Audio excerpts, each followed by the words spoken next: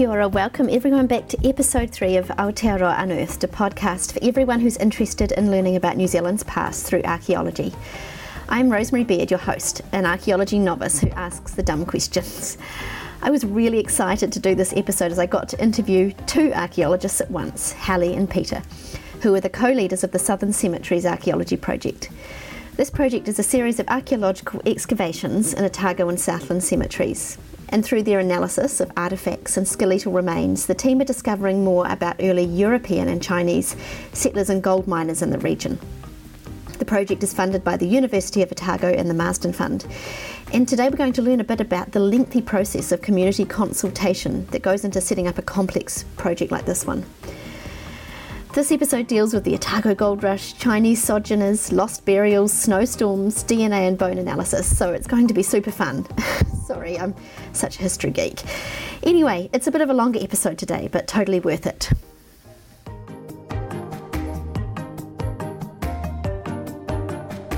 Today we're lucky to have 2 guests with us, Hallie Buckley and Peter Pecci, who are the co-directors of the Southern Cemetery Project, and they're both based in Dunedin. Professor Hallie Buckley is a bioarchaeologist, and Peter's an expert in the archaeology of early machines, tools and technology used in New Zealand's goldfields. So I wondered if you could both just tell me what each of you do for this project. Hallie, do you want to go first? Sure. We've both got complementary skills of running this type of project. So basically what bioarchaeology means is that it's the excavation and analysis of human skeletal remains. And my expertise lies in looking at the remains of the person to try and sort of build a story of their lives, about their health and illness and stuff. So in terms of the project, I work on the excavation of the human skeletal remains themselves, and then the lifting of the material, and then the analysis of the actual people in the lab, and also work with a number of very talented specialists who then go off and do their work on chemical isotopes and molecular studies and stuff. And what about you, Peter? Well, I'm a field archaeologist, sort of first and foremost, so my role, I suppose, is running the overall excavation, so dealing with the machinery, dealing with the big holes on site, doing the mapping and recording so that everything we found is recorded in 3 dimensions, so we can draw a plan of what we find and these graves and these people in terms of the landscape that they would have lived and worked in. Well, there's so much I want to follow up with both of you, but I thought we could also just talk at the start about how you get approval for a project like this, because I imagine it's quite controversial digging up cemeteries, possibly. Yes.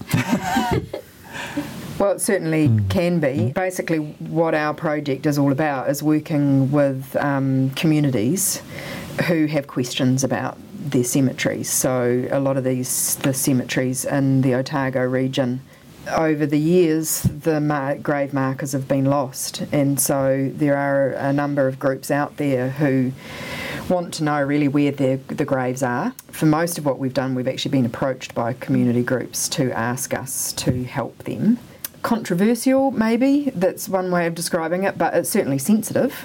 So really what we need to do is we need to make sure that everybody who is affected by this is aware of what it is that we're wanting to do and actually how we do it, and then everybody's informed and can make informed decisions about whether they want it to go ahead or not.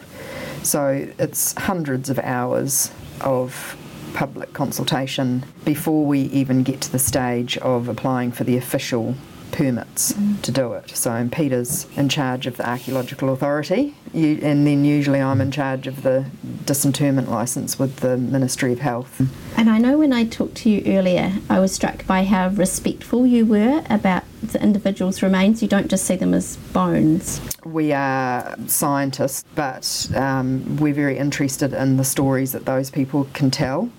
And we do see them as people. They are people who lived in this landscape and in this environment, and they were buried by their loved ones. And the whole overall aim of the project is to actually give them their voices back. They go back to their graves and they're acknowledged with, sometimes will be their name, because we can positively identify some people, and in other cases it'll be, this was a man of a certain age and so forth, but their graves will be marked. And so for you, Peter, when you finally got the Archaeological Authority, Could you just describe what the process is of going to the cemetery and doing the excavation? In some ways, it's actually remarkably simple. In other ways, not so much. We get a big digger and a very good operator with what's known as a cleaning bucket, which is a big digger bucket with a smooth lip. And we very carefully take about 3 inches of topsoil off, scrape an area back, and we look for grave cuts. And they're the sort of rectangular cuts in the ground where people have dug a hole in the past. What we've found is where the graves are isn't necessarily either where the fence of the cemetery is or even where the legal cemetery is. So we look outside what people think of as the cemetery today, then we start to actually excavate the graves themselves. When it comes to the excavations, what are the special skills that your archaeologists need to have?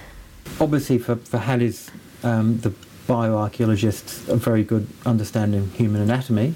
You want to know what goes where, so that when you're digging you know when to be careful. Really just good, skilled excavators, people who have experience in archaeology and can do the delicate work of just sitting down, carefully digging away at something for days on end with tiny tools sometimes. Patience is a virtue. Do you want to tell me about one of the cemeteries that you have excavated?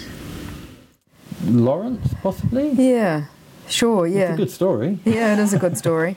One of the cemeteries in Lawrence, we actually had to go back 3 times because the first time we went, there was supposed to only be 1 grave at this cemetery. It was the original cemetery of Lawrence and only in use for a few years, and then the story was that everyone had actually been exhumed from there and then reburied in the new cemetery on Gabriel Street. But what we found was that just wasn't the case. By lunchtime on the first day, we had already identified, I think, 6 or 7 grave cuts. So how did that feel? It's always pretty exciting. In some ways it was very surprising, in some ways it was not surprising, because we'd already learnt that at Milton, that where people think the graves are isn't always the case. We'd found 16 graves outside of the fence. In Milton? In Milton, yeah. And so then, getting back to Lawrence, also invariably seem to experience extremes in weather wherever we are.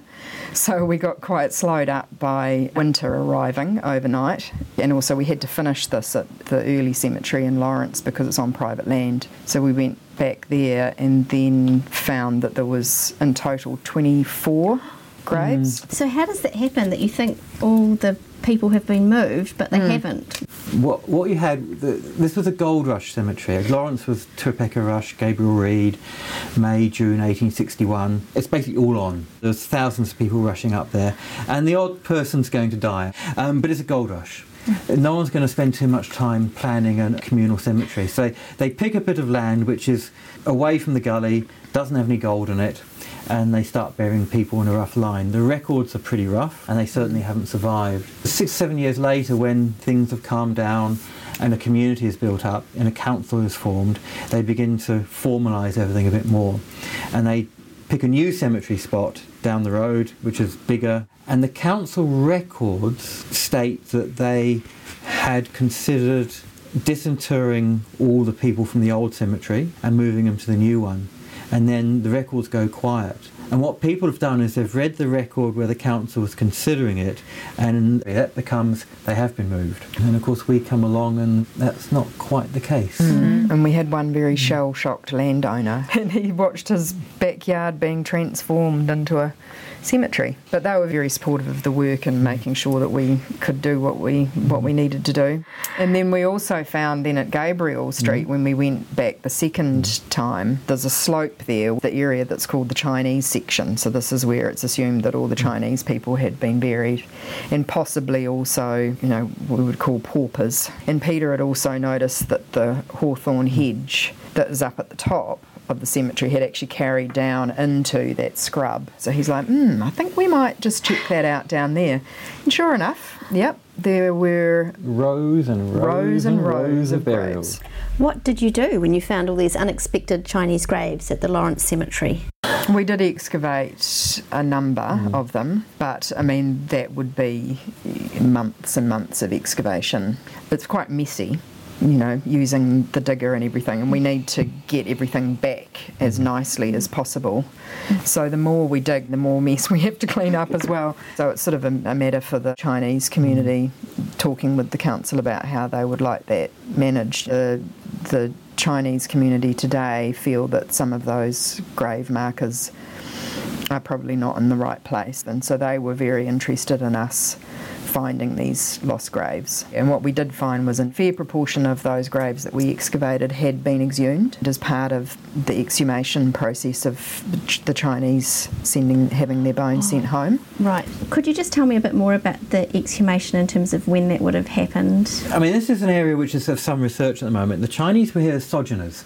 They didn't come here to stay here. They came here to earn money and go home to their families with, hopefully, rich. But of course, many died here, but they always wanted to be sent home. So what happened was they would subscribe to a fund and they'd pay a small amount in regularly, and that would then, if they died in New Zealand, that would pay for their return home to be buried in Chinese soil, which was what everyone wanted.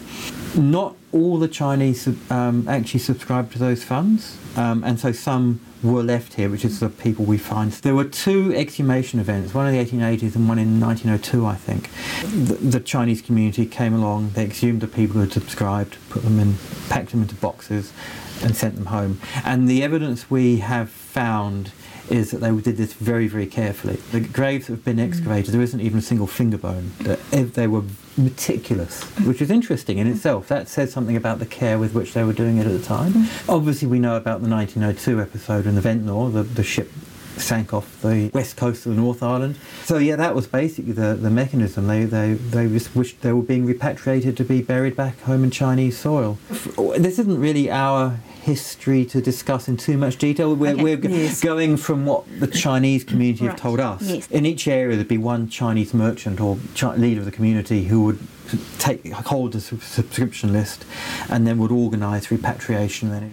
But what we're trying to do with our work is obviously locate the people that were left behind and help the community understand their burial places here, and then also tell the story of the people themselves from their bones. We have a section called Show and Tell, so I wondered if both of you wanted to talk a bit about what you find, or just one example. Or I guess one of the things you have to bear in mind in terms of things is that we're working in a Christian burial tradition, and Christian burials don't tend to be buried with very much. There's no grave goods. It's not like working in Southeast Asia where you have these fantastically rich Bronze Age burials. What we have is, with the European burials, coffin furniture, the way the coffins were decorated, which very much fits into the sort of Victorian beautification of death tradition. So there's not much in the coffins, but the coffins outside are quite fancy, some of them. And we get black cloth wrapping the coffin, and then all sorts of decorations on top of the coffin, embossed metal strips around the outsides, embossed metal sort of plates over the chest with the names sometimes written on them, and in some cases quite ornate coffin handles. And it does seem to be sort of associated with wealth and status. In other words, it costs a lot more to have a flash coffin. But then when we start to consider the Chinese burials, it becomes even more interesting. So what we've been finding is Chinese burials in coffins which are basically identical to the European coffins, but in the coffins themselves we've been finding some artefacts which are very obviously tied to the Chinese heritage. In one particular case, a Chinese comb, you can actually still see the Chinese lettering on it. It obviously come from China. So what you're seeing is really interesting, and we're still working on this mixture of Chinese and European cultural practices coming together in the goldfields. And the narrative up to now has always been the Chinese were the victims of horrendous racism and so on. And while that's undoubtedly true, it's not the whole truth. The truth is actually far more complex than that. Can you expand on, I know it's still in progress, but what do you mean by more complex? Well, it wasn't simply them and us, the Europeans living over there, the Chinese living over there, and the Chinese were completely shunned, because we know at Lawrence that there were, for starters, there were the Europeans associating with the Chinese camp. There's stories of the Irish women who were also very low status in the goldfields marrying Chinese men, and so there's all these stories which come out, which we want to sort of critically examine and then tease out the actual truth. And there's the clothing as well, isn't there? That the Chinese were adopting the European clothing, and that's another thing that we've been finding in these graves in Lawrence, is that a lot of the clothing's actually preserved, which is very unusual. So the actual woolen garments are still preserved, and sometimes we might just find buttons, but sometimes we'll find somebody actually completely fully clothed and with their hats still on. But even there's a difference in tradition, because the Chinese are being buried with European clothing, but the way they're being buried isn't European. Like in all the European graves we've excavated so far, no one has their footwear, no one has their boots. But in the Chinese burials, their boots are being placed in at least 2 or 3 situations. So you've got European material culture appearing in a Chinese cultural context. Do you see what I'm talking about? The stories aren't simple and linear. They're complicated. Are there other ways that you can find out the information apart from just the artefacts? Yeah, what we do from the osteological perspective is look at the information from the bones and from the teeth at a very basic level, see whether the person was male or female, how old they were. If we were lucky enough to have well-preserved remains, we would be able to look at ancestry, but in most cases we can't. And then we're also looking at the food that people ate, where they actually came from in terms of the geological signatures in their teeth and so forth. Do you have an example of an individual where you can tell me things you have discovered specifically about them? For me, one of the big things I'm interested in is looking at evidence of injury and traumatic injury. So we had a case at Milton, and we were very fortunate because he was one of the few skeletons that was very well preserved. So in order to really tell a lot about the life of the person from the bones, you need to have well preserved bones and teeth to be able to do that. This guy, we could tell even when he was still in his grave that he had suffered some pretty massive trauma just before he died, so probably actually contributed to his death.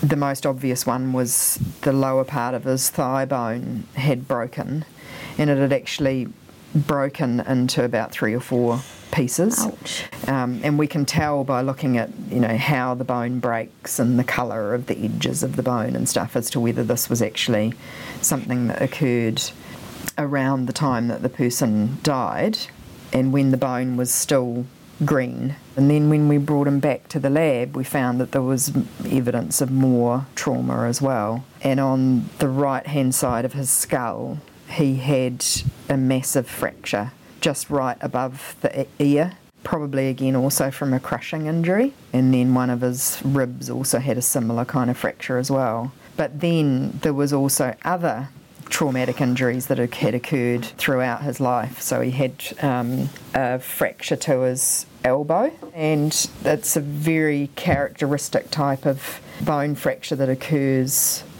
during childhood and while the bone's actually still growing.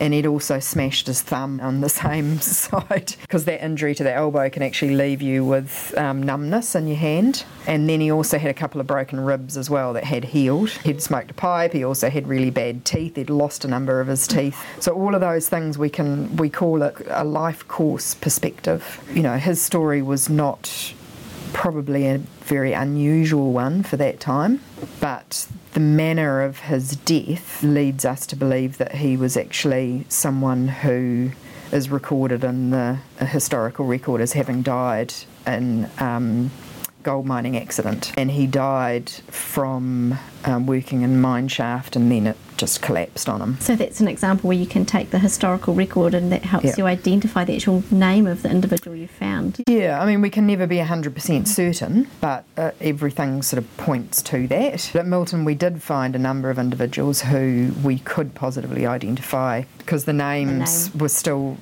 surviving on the coffin plate. That was really interesting, actually excavating a person who we knew who they were, and actually having that person's name and that story in our heads while we were actually working was very different, very, very interesting, but very poignant.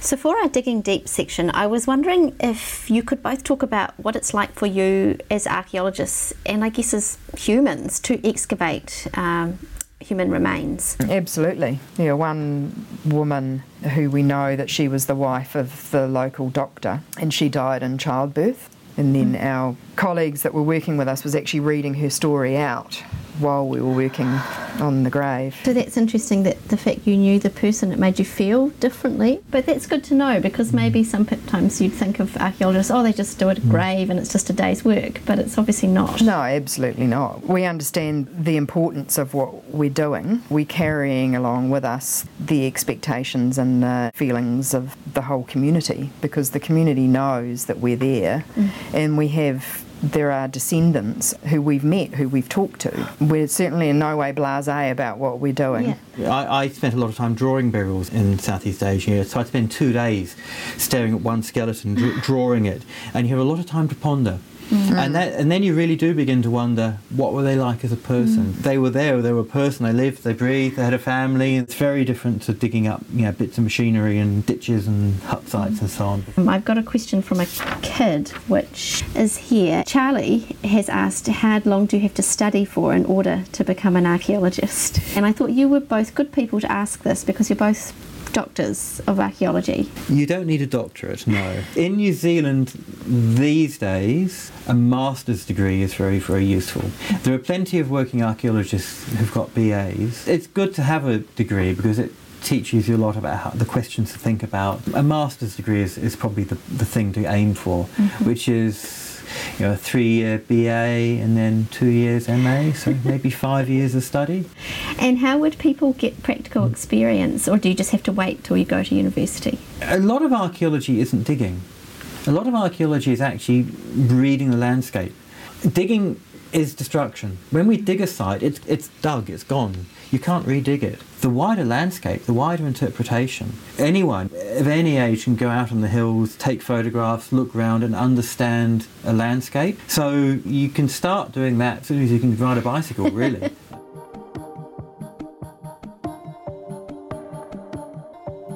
Thanks so much, Hallie and Peter, for doing this interview with me. Hallie and Peter were super kind in rescheduling this interview at the last minute after my flight to Dunedin was delayed. I should also mention that the Southern Cemeteries Project has an amazing website and blog where you can find out way more about their findings. Just Google Southern Cemeteries Archaeology Project. For me, I just love learning about how a project like this is really an exercise in care and respect. It's about identifying and honouring the forgotten people and correcting mistakes in the historical written record. This project is a joint production by Heritage New Zealand, Pohiri Tonga and the New Zealand Archaeological Association. If you enjoyed it, please subscribe to Aotearoa Unearthed, or perhaps share this episode online with your friends. And do get in touch with me if you've got any suggestions or questions. Ka kite.